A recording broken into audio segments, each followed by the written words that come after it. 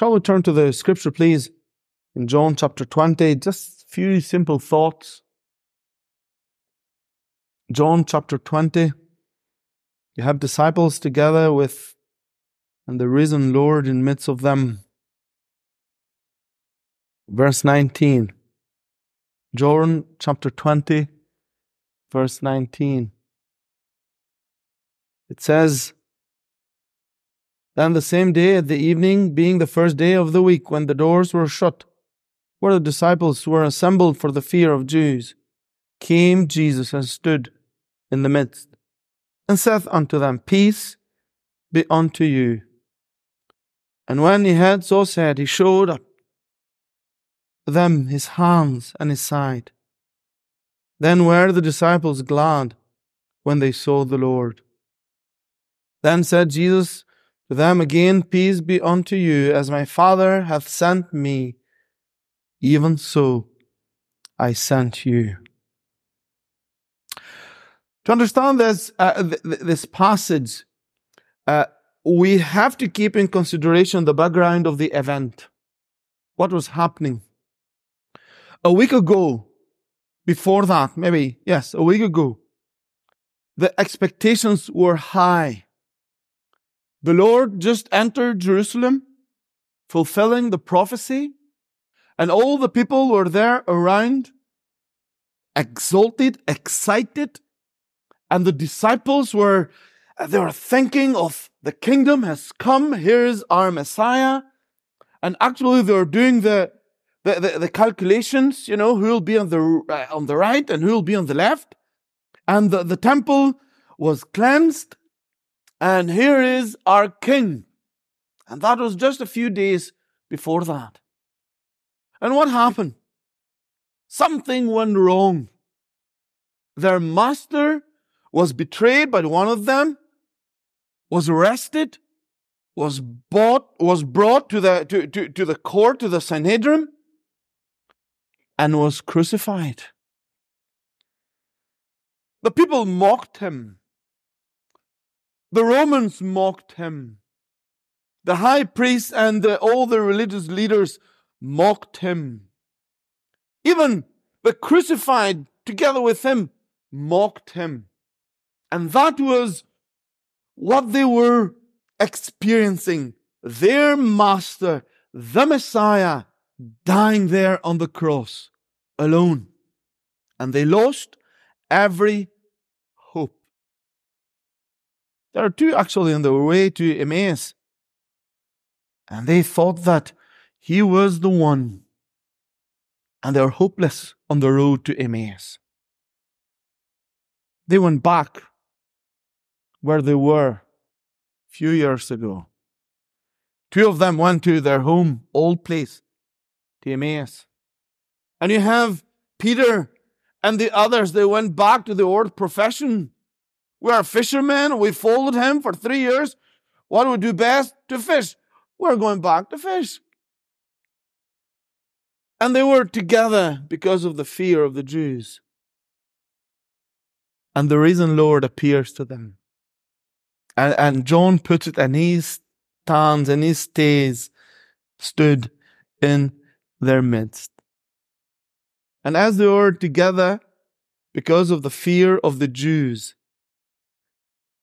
the fear about their future, the fear about themselves, the fear about maybe their children, their health and their lives, we many times feel like them. Fears many times takes away our peace. Fears many times takes away and not only takes away our best, but a big burden comes on all of us. And we are stuck. What do we do? And here Jesus come, and he stood in the midst. The first thing that he did, he wished them peace. He gave them peace. And he said unto them, Peace be unto you. And as the Lord was saying that That beautiful word of shalom is not just peace. It's not just lack of war. Peace was more. Shalom is more than that. As a sort of harmony, of well-being, as a sort of tranquility, of being fulfilled. Peace be unto you. The risen Lord, the risen Christ came to them and He gave them His peace. Actually, He have told them, the peace I leave with you, my peace I give to you. It's not the same peace of the world, but I give my peace. Many times our hearts are troubled. Many times we are not only in fear, but we don't have that peace. I'm not talking of peace with God, but I'm talking of peace of God in our hearts. You see, Paul will write to the Philippians and he'll say, do not be anxious of anything, but in everything, prayer and supplication have to be gone up to God with thanksgiving. And the peace of God, which surpasses all understanding, will guard, will protect your hearts. And we read that passage, and we say, how is it possible? And when Paul is writing that, he is encouraging them to go into the God's presence, to look for His presence, and to get there to receive not the circumstances being changed, but our heart being changed. He is speaking of a peace that passes all understanding. Actually, that passes every logic. There's trouble around us, but there is peace within me because the Lord is in our midst and He is with me. Remember Jeremiah? Jeremiah was crying, he was weeping on the glory of Jerusalem, on the glory of temple. And he said, it's hard for me to understand. And as he was praying, it dawned on him. And he says, it is of all Lord's mercies that we are not consumed. His compassions fail not. They are new, they are renewed every morning. And as Jeremiah finishes his prayer and he opened his eyes, do you think that he saw Jerusalem built up again and temple there? No, absolutely. There are still ashes, there are still ruin, but there is peace that passes all understanding, every logic in his heart. There's peace of God. And not only peace, joy. And when they saw the Lord, they were glad.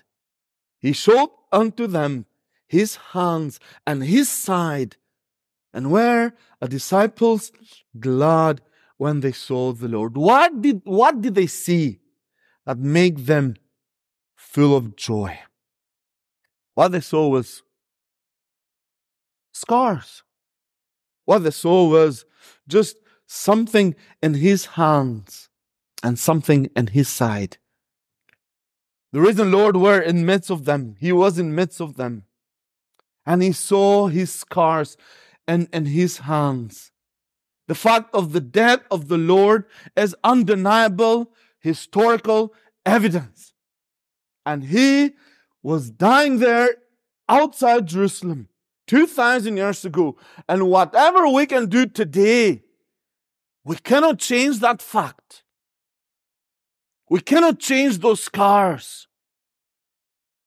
And the scars coming again this morning as a sign of His love for us. There's nothing else more than that He can show us. Actually, somebody says there is the only thing that has been made by man in heaven are the scars in the hand of Jesus. Isn't that beautiful? And when Thomas came after next week and he died the presence of the Lord, what the Lord does again? Does He come with a new evidence? No, the same one. The same one. scars. Actually, when the heavens and the earth will pass away, this universe that we are within, they're the scars that will stay forever. And therefore, the disciples were glad. What they saw nothing else, the sign of the love that he had for them. And as they were glad, they saw him and they were filled with joy. Actually, the Lord have told them that you'll have sorrows for a wee while, but then I'll come to see you again, and you'll be filled with the joy and your hearts will rejoice, and no one will take your joy from you.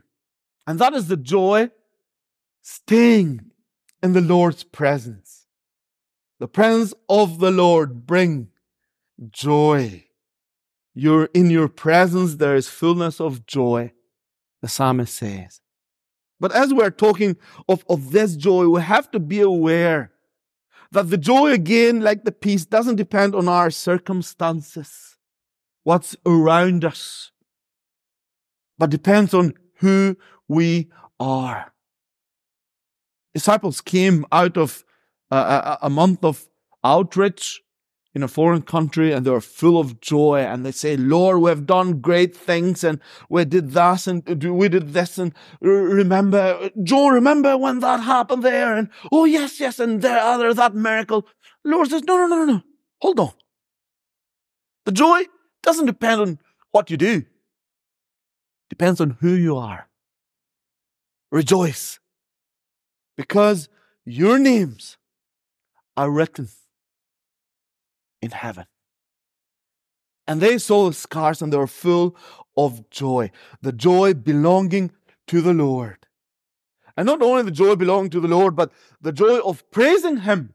Obviously, they were full of worship and adoration and praises for the one who has risen now for them.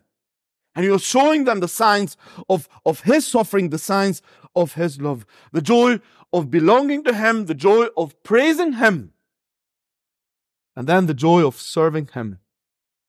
The joy of serving Him. He'll say, the Lord says, as the Father have sent me, I sent to you.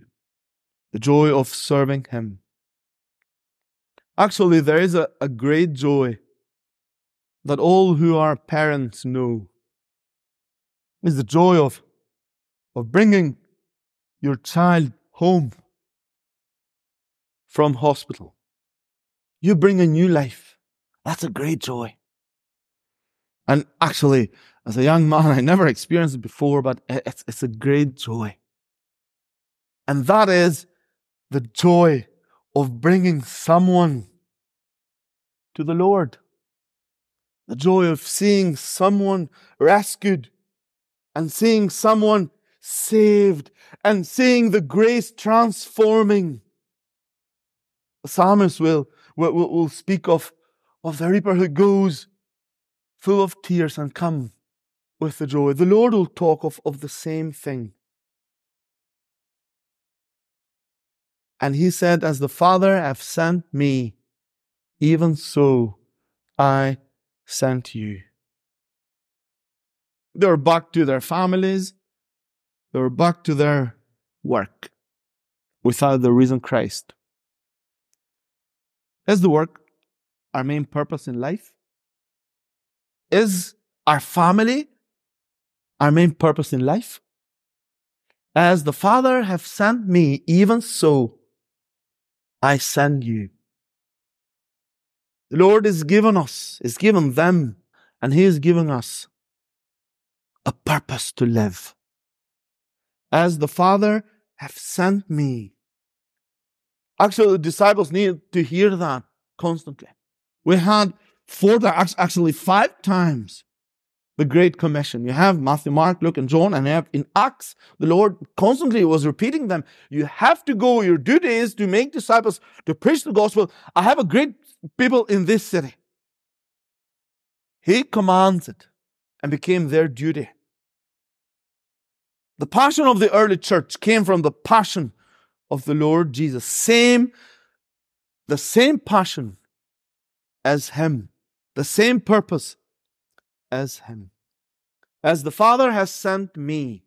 Who was Him? Who was the Lord Jesus? He was the image of God among ourselves. He was the image of God on the earth. And that image, that character, changed the life of disciples, because once they got saved, if you can say that, the Holy Spirit changed them to be according to that image. As the Father have sent me, even so I send you now. The Lord was saying to them that as the Father have sent me, I start to build my image in you, so you might start to call others, that I can build the same image in them. It says Thomas was not with them when Jesus came. He missed the peace. He missed the joy. He missed the purpose. But let's come together this morning as we remember the risen Christ, to get from Him peace, to get from Him joy that come from those hands that are scarred and still are, and that purpose that come from the Great Commission. As the Father have sent me, even so I sent you.